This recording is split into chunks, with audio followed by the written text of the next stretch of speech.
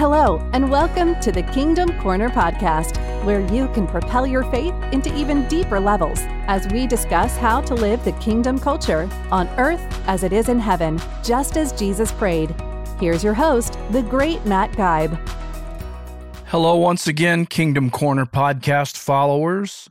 The great Matt Geib with you here today from the cold, wet, soggy, cold Pacific Northwest, here on one of the first days of spring, and yet it feels like winter. And for this episode of the podcast, we're into Ephesians chapter 1. We're getting down toward the end of the chapter. And just to kind of take you from where we're at here, we're going to start what I call today an intercessory prayer that changes people and circumstances. An intercessory prayer that changes people and circumstances. And we'll subtitle this Urgency and Desire. And just for a recap, this is Paul's first intercessory prayer. He has another prayer. That's where we started in the summer, about July or August, when I felt to start going through the book of Ephesians. And that one was in the second half of Ephesians chapter 3. And we had talked about obliterating depression or oppression. 6 points to obliterate or overcome oppression or depression. You can find that in the back episodes about July or August. And that's when we started to go through Ephesians.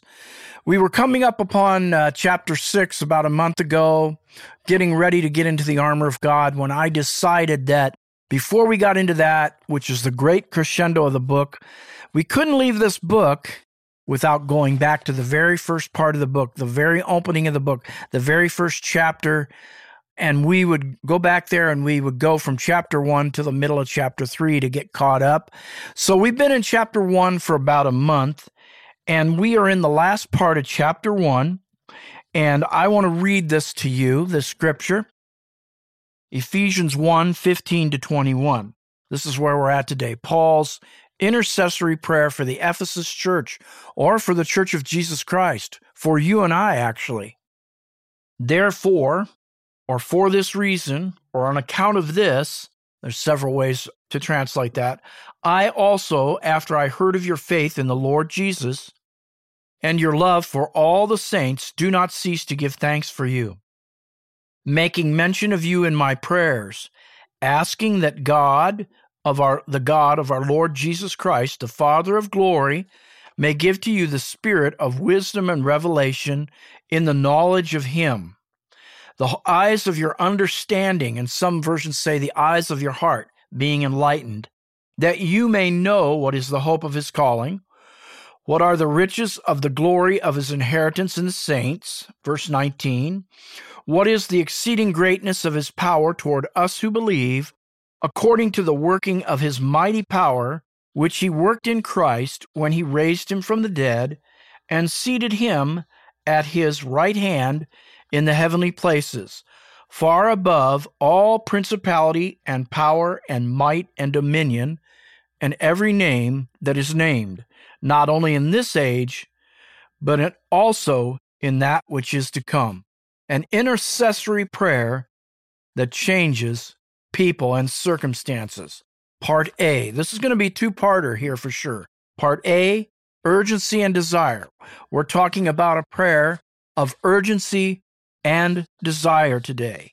And he talks about this, and I'm going to highlight some phrases here that we're going to talk about today. Verse 15, therefore, or some versions say for this reason, on account of this. We're going to look at that phrase. The next phrase, that the God of our Lord Jesus Christ, that's the next phrase, the God of our Lord Jesus Christ. The third phrase, the Father of glory. The next phrase, the Spirit of wisdom and revelation. The next phrase we're going to look at then is in the knowledge of him. And then we're going to talk about the eyes of your understanding being enlightened, or the eyes of your heart being enlightened, some translations say. The last phrase we'll consider today, and then we'll connect into it next week, that you may know what is the hope of his calling. Let's read these again. Therefore, for this reason, or on account of this, I also, after I heard of your faith in the Lord Jesus, and your love for all the saints, do not cease to give thanks for you, making mention of you in my prayers, asking that the God of our Lord Jesus Christ, the Father of glory, may give to you the spirit of wisdom and revelation in the knowledge of him, the eyes of your understanding being enlightened, that you may know what is the hope of his calling. That's the end of verse 18 there, or half of verse 18. And so that's what we're going to talk about today. Those things, I highlighted the phrases I want to get into. Let's look at this then. Therefore, or for this reason, or on account of this. What reason is he talking about? What is he referring to when Paul starts out this prayer that way? He's saying because of the Ephesians, we can get back to this part, because of the Ephesians, great faith and love for all the saints. They had a track record. He had heard of them in Rome, that they had a great love, a great compassion, a great faith for the saints of God, for each other. There was a bond between them. We could look at Galatians 5:6 as a cross-reference. For in Christ Jesus, neither circumcision nor uncircumcision has any value. And remember, the Ephesus church was made up of the Jews, but the Gentiles were brought in because Paul was the Gentile apostle, and they were now one body. We've talked about that before, and we talked about that when we were talking about in Ephesians 2, I believe. They were one body. For in Christ, neither circumcision nor uncircumcision has any value, whether you're Jew or Gentile. That's not what we're talking about anymore in the gospel of Christ. The only thing that counts is faith expressing itself through love. And I believe this church was doing that well. They had faith that was working through love, and that made it possible for Paul to begin to have a passion to pray for them. This points us back to the beginning of this passage. On account of what? On account of these facts. Let's list the facts for you that we've already gone through the last couple of weeks. Because of that you are favored sons and daughters of God. Also, because of the redemption, forgiveness of sin that we received through Jesus Christ. Also, I pray for you because of the mystery of the gospel that's been opened up to you. This is what Paul could be saying. You have also been given a great wisdom. We have been given a life purpose, Paul would be saying. We have been given an inheritance, and we have been sealed and enlightened with the Holy Spirit of promise. That's what he's saying to the Ephesus saints. That's this prayer. In light of this, because of these things, because of the reading of the will, because you have been blessed with the spiritual blessings that the chapter talks about in verse 1:3, in heavenly places, because you know that you know this, I can begin to pray, or Paul begins to pray, a powerful prayer of intercession for the Ephesus church. And it could apply to us. This is a prayer that we could pray for our friends. I used to take and put the people that I ministered to, their names in there and say, pray it this way. I would say, therefore, because of this reason, after I heard of John Paul's great faith and love for Jesus, I pray that John Paul would be given a spirit of wisdom and revelation in the knowledge of Abba. I would put people's names in there. You can put your family's names in there. But let me be clear, very clear about this. This is not a prayer for the faint-hearted. As one person would say, be careful what you wish or pray for. This is not a prayer for the faint of heart. This is not a flippant prayer. This is a prayer an intercessory prayer that has to be backed by faith working through love, that you are serious as can be, that you want to see God work on behalf of yourself, your family, your friends, the saints that you fellowship with and do life with. Okay? Verse 17, asking the God of our Lord Jesus Christ. Isn't that an interesting phrase? The God of our Lord Jesus Christ. He's talking about the man Christ Jesus. Paul's referring to Jesus when he was on the earth as a man. Paul prayed following this example as well. And that's the other prayer, the prayer of persistence that I made mention of in the beginning. He prayed as well, okay? Ephesians 3:13-20, he was a man of prayer. All right. He prayed for them to obliterate oppression and depression. That's what those scriptures are about. There's 6 points in there. You could go back in the Kingdom Corner podcast and find those episodes. Okay. Back July or August. Jesus, the man, as he prayed, he did pray many hours overnight. You can read in several places in Scripture. Luke 6:12 talks about this. Overnight for the disciples in the garden. When he was being ready to be led away, he took Peter, James, and John with him, and they fell asleep. But he was praying. He was interceding, okay? He was praying that all the time for his disciples, that they would assimilate and understand in their hearts what he taught them, not just intellectually, but that it would grasp their hearts. This is that kind of praying. This is that kind of asking.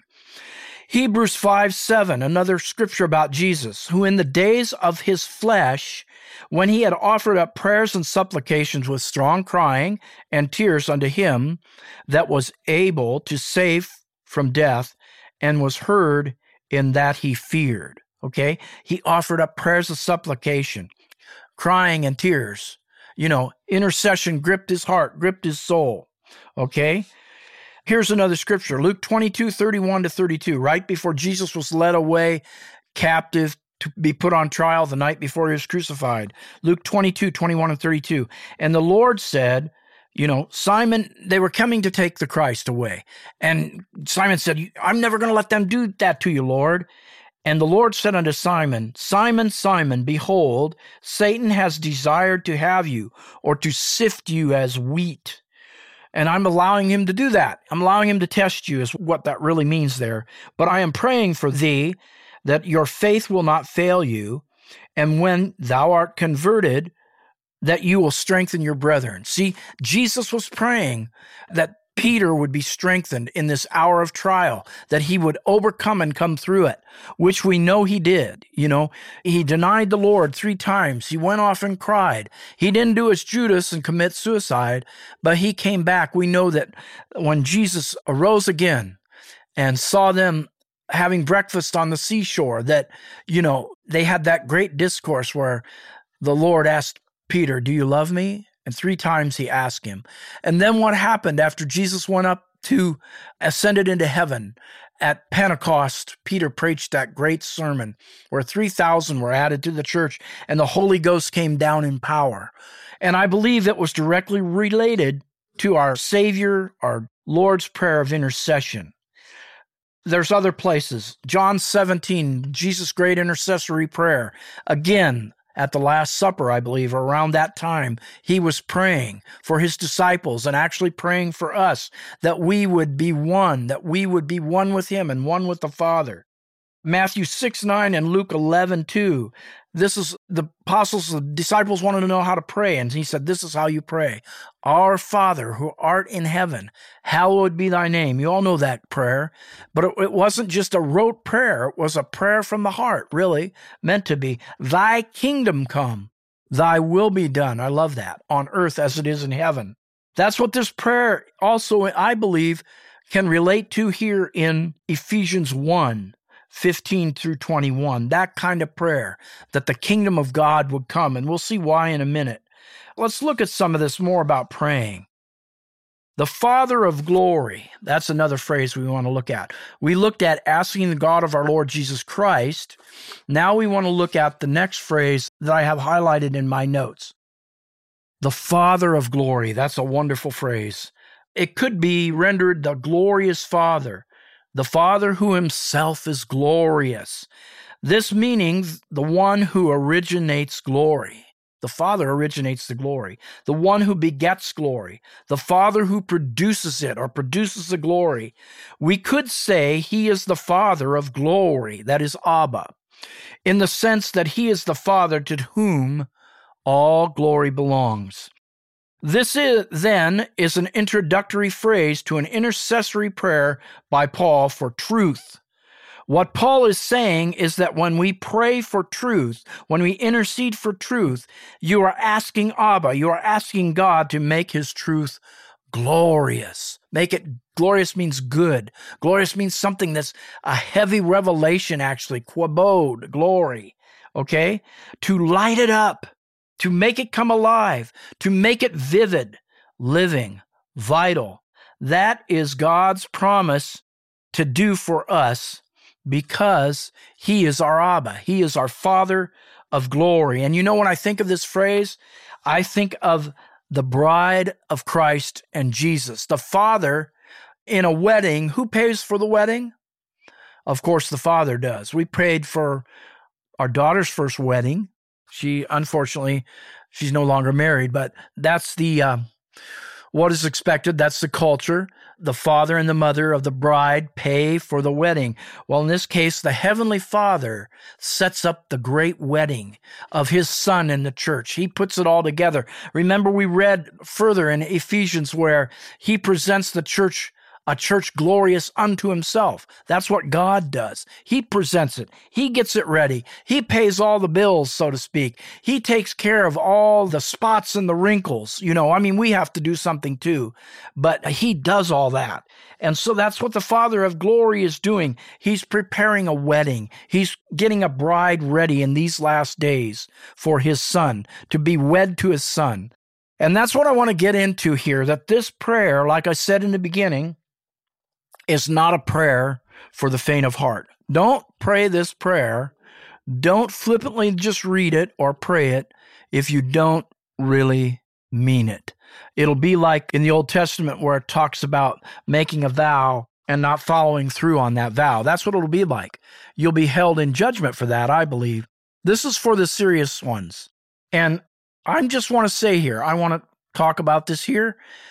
And I'm not trying to pick on anybody, but it's just a fact that not everybody in the kingdom of God, not everybody that's given their life to Jesus or started down that road, it has the same heart, desire, or passion. When we look at the wedding of Jesus Christ to His bride, the church, there are those that are guests at the wedding, and there are those that are ushers at the wedding, and then there are those who are the bride. Okay? There's always a distinction. We could look at another example from the New Testament, Matthew 25. You read through the first few verses. It's about there were 10 virgins. They were all virgins. They were all clean and pure. Okay? But 5 had oil, which represents the Holy Ghost, and 5 were unprepared and did not when the bridegroom came. So not everybody's at the same level. Okay? And I'm also thinking in the Old Testament, I thought of another example. When we're talking about the Old Testament, the Old is in the New revealed. The New is in the Old concealed. The story, the account of Esau and Jacob. Jacob desired the things of God. He desired the blessing of his father. Okay? The blessing of his father. Do you get that? But Esau didn't seem to care about that. It says when he came in from the field, he was so hungry that he sold his brother kind of tempted him. His brother deceived him because that was his name in the beginning, deceiver. But God respected something in Jacob because Jacob had a heart for God, actually, had a heart for the things of God, wanted to be blessed, okay? Wanted that number one birthright of the firstborn son, so much so that he deceived his brother and his father, because his father was blind, if you remember, out of it. And later on, when he wrestled with the angel, if you read the story, his name was changed from deceiver to man having power with God. There was something about Jacob, even though he was a bit deceptive, that God loved, and that was his desire. He had a desire. He had a passion. Whereas Esau said, some versions actually said he despised his birthright, and when you read in that, more into that, you read like some versions say it was unimportant to him. It wasn't of any value to him. So he sold it for porridge because he was hungry, right? Then later on, he regretted it. Maybe not because of the birthright, but because he was sorry what he'd miss out on. Not because he wanted the things of God so much, all right? We could go on. It was unimportant to him. It was worthless to him, is what the scriptures are saying. And I just want to relate that. There's a lot of Christians today. What value do you place on praying for, like this scripture says, praying for the wisdom and revelation in the knowledge, having a spirit of wisdom and revelation in the knowledge of Abba, in the knowledge of Him, having your eyes of your heart enlightened? that you might know his calling? What value are you placing on that today? Are you more concerned about whether the Seahawks trade Russell Wilson? Are you more concerned about your favorite baseball player's stats? Are you more concerned about what's going on in the news or what's happening on the latest sitcom that you watch? I'm not saying all those things are bad, but our first desire must be of God, of his things, of his presence, of being wed to him as his bride. I could go on and I could talk about more of that. The Bible really delineates this. In Revelation, it talks about the church of Laodicea. You're neither hot nor cold. You're lukewarm. Okay? That doesn't mean they're totally dead. They have a little warmth to them, but it's not that much. And he said, I'd rather you were hot or cold. I'd rather you were totally on for me or off. God wants all of us. He wants all that we have. He wants all of our passion, all of our desire. Okay, I'm reminded of another story in the Old Testament of even in his old age, Elisha was on his sickbed. God was soon going to take him to heaven. And yet he was still passionate for the Lord and for God's kingdom. What did he do? The king came to his house. The enemy was going to come upon them. He prophesied and said, okay, shoot an arrow out the window. And the king shot the arrow out the window. Now he said, go out there and beat on the ground with the arrow. And so he did. He only beat on the arrow with the arrows, the king did, only 3 times, kind of half-heartedly. And Elisha rebuked him. And he said, if you would have beat harder, if you would have beaten more times, that's how much I would have utterly destroyed the enemy. But now, because you've been so half-hearted about it, you won't have as big of a victory. And I'm just paraphrasing there. But a lot of Christians are like that. They're only half sold out. They're only in part way. You know, they want to be in for what benefits them. Okay? They're not like the Lord, who in the garden, it talks about he prayed, and it was like great drops of blood came out because he was praying, interceding right before he was going to be taken away in trial, right? So I've talked to you about asking the God of our Lord Jesus Christ.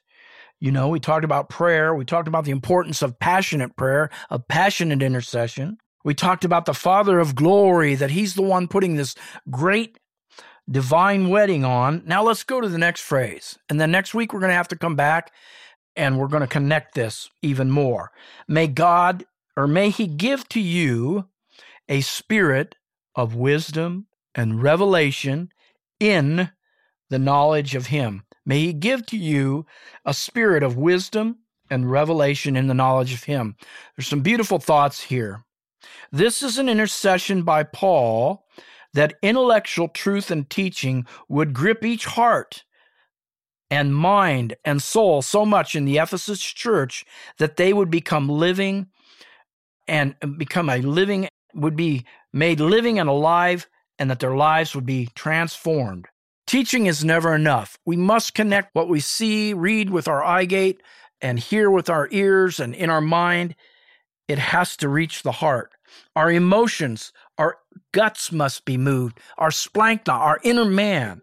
Like it says in Acts, Paul said, in him we live and move and have our being. Let me say that again. In him we live and move and have our being. That's a scripture that should get you feeling something when you read that and you meditate upon it. It's not just an intellectual thing. Wisdom and revelation, all right, has to come into our hearts.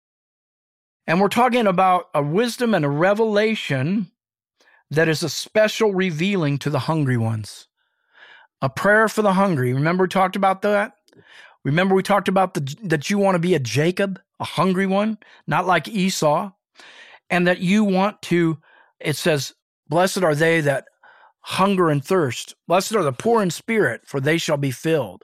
That means we have to hunger. Blessed are the beggarly in spirit, is the way the Greek says it. We have to the healthy heart set or mindset in the kingdom of God is always hunger. And when he's talking here about, may God give to you a spirit, that's an interesting word. It's a spirit of wisdom and revelation. This spirit is not solely pneuma or Holy Spirit. In fact, I think it's a little s, like the human spirit. But actually, when you reach into this, look into it in the Greek, It means both the Holy Spirit and the spirit of man kind of combined, okay? It's kind of talking about both here in this verse. It's a special illumination of the Holy Spirit to our human spirit that God has made alive when we came to Christ. A special illumination for the hungry ones. Is that you? Of wisdom. And this gift, this is a special gifting or an endowment of wisdom. It's more like having your heart so transformed by God that you take on the characterization of wisdom, okay? Like Solomon, that you have that kind of wisdom that is abiding in you. And we could look at 1 John, 2:26 and 27, where it talks about we have the Spirit of Christ that comes into us. In the knowledge of him. We've talked about that word. That's a positional word. It's a word of foundation, a word of being in Christ, okay? In. Paul's interceding that they might have such a work of God evident in their lives that they will have the spirit of wisdom and revelation from him as a result of the Holy Spirit energizing their human spirit. A knowledge. We're talking about a full knowledge, an experiential, authentic knowledge. And I like the way the one translation here that I've written also here, we could read it this way, that the God of our Lord Jesus Christ, the Father of glory, might give you a spirit of wisdom and revelation in the sphere of a full knowledge of him. In the sphere, that means you have to be in that place to receive it, of a full knowledge of him. It's experiential. We could go on and talk about Isaiah 11:2-3 that talks about the seven spirits of God, the spirit of wisdom and understanding, a spirit of counsel and might, a spirit of knowledge and of fear of the Lord. His delight is in the fear of the Lord. He shall not judge by sight or by his eyes, nor decide by hearing. If we want the word of God to become living, transforming to us, indelibly written on our hearts, we must ask in humility and hunger. James 4:2 talks about you have not because you ask not. Matthew 5:6, it talks about hungering and thirsting after righteousness. It's there for us. It's appropriated to us, or I should say gifted to us in the will, but we must come and get it. We must come and appropriate it. We must come and take it and ask for it as ours in humility. All that God has for us is yes and amen. However, it is never just given to us automatically. Just like we do not do all things for our kids, God will do things for us. He blesses us all the time, but he's not going to do everything for us. He wants us to be hungering. He wants us to be asking. He expects us to show appreciation and thankfulness. We've already talked about Esau and Jacob. That is the reason we pray with this heartfelt earnestness for wisdom and revelation, or apocalypse, an unveiling of who God is. That's what revelation means. In an experiential knowledge of Abba, that God's truth could come alive and be vital in our lives. Remember I had a message a while ago about man would not live or should not live by bread alone, by every word that comes from the mouth of God. Let me ask you a question today, and I'm not here yet, but God's going to get me here. Do you hunger for the word of God, the bread of life, more than you do food? Some might say right away, oh yeah, that means more important to me than food, but is it really? When's the last time you fasted for a week? Okay? Let me read something else here as we finish up. Do you pray like that? Or do you pray like we've been talking about when you read your Bible? Do you open the pages and say, Lord, show me yourself? This is not merely a book to read in order to learn what is going to happen as prophecy is fulfilled. This isn't a book from which to get ethical guidelines on how to behave in relationships. It's not just a nice book about history.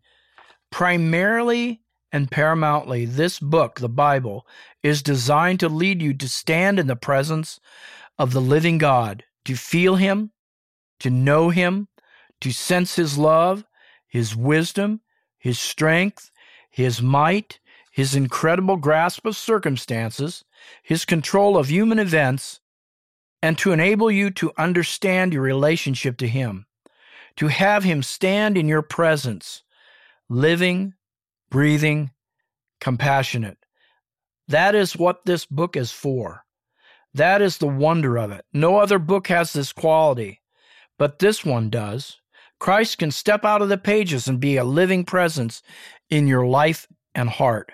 Increasingly, more and more each day, this is what's happening for me as I open my Bible. He's becoming more real and more alive to me. It's not just a book, but I see him, I feel him, I sense him through the words that are on that page. Boy, we're going on here. The eyes of your understanding or the eyes of your heart being enlightened. This talks about both intellectual and emotional, or of the heart, being impacted. They're in view here. Eyes are such an important organ, are they not? So much comes through our eye gate. They are the instrument by which we see and perceive things. Matthew 6:22 and 23 puts it this way: the eye is the lamp of the body. If your eyes are healthy, your whole body will be full of light. But if your eyes are unhealthy, your whole body will be full of darkness. If then the light within you is darkness, how great is that darkness? So we have to have our eyes, our mind, and our heart enlightened, right? Paul's prayer is that what they now understand and perceive through the teaching he's given them will capture their hearts. This is so far beyond any intellectual knowledge. It's spiritually discerned knowledge. Luke 24:30-32. I think I've spoken about that maybe last week even. We must have a burning experience in our hearts. This puts this together well, the intellectual with the heart knowledge. And this was the road to Emmaus right after Jesus had arose, but these two disciples did not know that. They were very discouraged, and they were walking down the road. They had put all their hopes into seeing Jesus come alive again, and they were dashed, and they were wondering what they were going to do. They were on the road to Emmaus when Jesus joined them on the road and began to dissect for them the Old Testament, the Talmud, and how it connected to the resurrection and to there being a Messiah, and that there really was a Messiah. He began to build hope in their lives. And then they veered off the road to have a little dinner, and what happened? Here's what it says. When he was at the table with them, he took bread, gave thanks, broke it, and began to give it to them. Then their eyes were opened. They recognized him. See, their eyes were opened. They'd already had the word broken to them or given to them on the road to Emmaus intellectually, but their eyes were open. The understanding was made clear. They recognized him. He disappeared from their sight. They asked each other, and here's where it gets into the heart. Were not our hearts burning within us while he talked with us on the road and opened the scriptures to us? Our heart is the seat of our emotions. God wants to impact our heart with his word and through this prayer. An enlightenment of the heart must happen so our will can then begin to align with the heart of God, and we can begin to do the works of God. Greek, the eyes of your heart having been enlightened with the present result that they are now in a state of illumination. Are you in a state of illumination today? Are you walking in a state of illumination? Are you turned on? That's what those that are on fire for God are like. That's what those that are hot, like the Laodiceans. He said, I don't want you lukewarm. I want you hot or cold. So if you become hot, this illumination has been turned on. And we could read another scripture, but I'm not going to go into it. Matthew 13:11, the disciples asked him, why do you teach in parables? Because he wanted only the hungry to know what he was talking about. Maybe we'll go into that another time. It wasn't for everybody to know. Those of the religious mindset could not catch it. Their eyes were not opened. Paul is interceding for a permanent work of the Holy Spirit to be done in their human spirits, so much so that their inner capacities for grasping truth may result in lasting benefits. And next week, we're going to talk about what those benefits are. We're going to talk about the eyes of your understanding of your heart, or of your eyes of your heart being enlightened, so you may know the hope of his calling. We're going to begin to get into what he's talking about in the hope of his calling. So thank you for coming to the Kingdom Corner podcast. Please come back next week for part 2 of intercessory prayer that will change lives and change circumstances. Thank you again. Thank you for joining us for another great discussion on the Kingdom Corner, hosted by Matt Guybe. Remember to click the subscribe button so you can be notified of each new episode as it's released. To enjoy an even deeper dive into God's Word, check out Matt's new devotional book, Searching for Significance, a devotional journey through the book of Ecclesiastes. Learn more and even hear from Matt himself on the devotional website, significanceacademy.com. As always, thank you for being a part of the Kingdom Corner.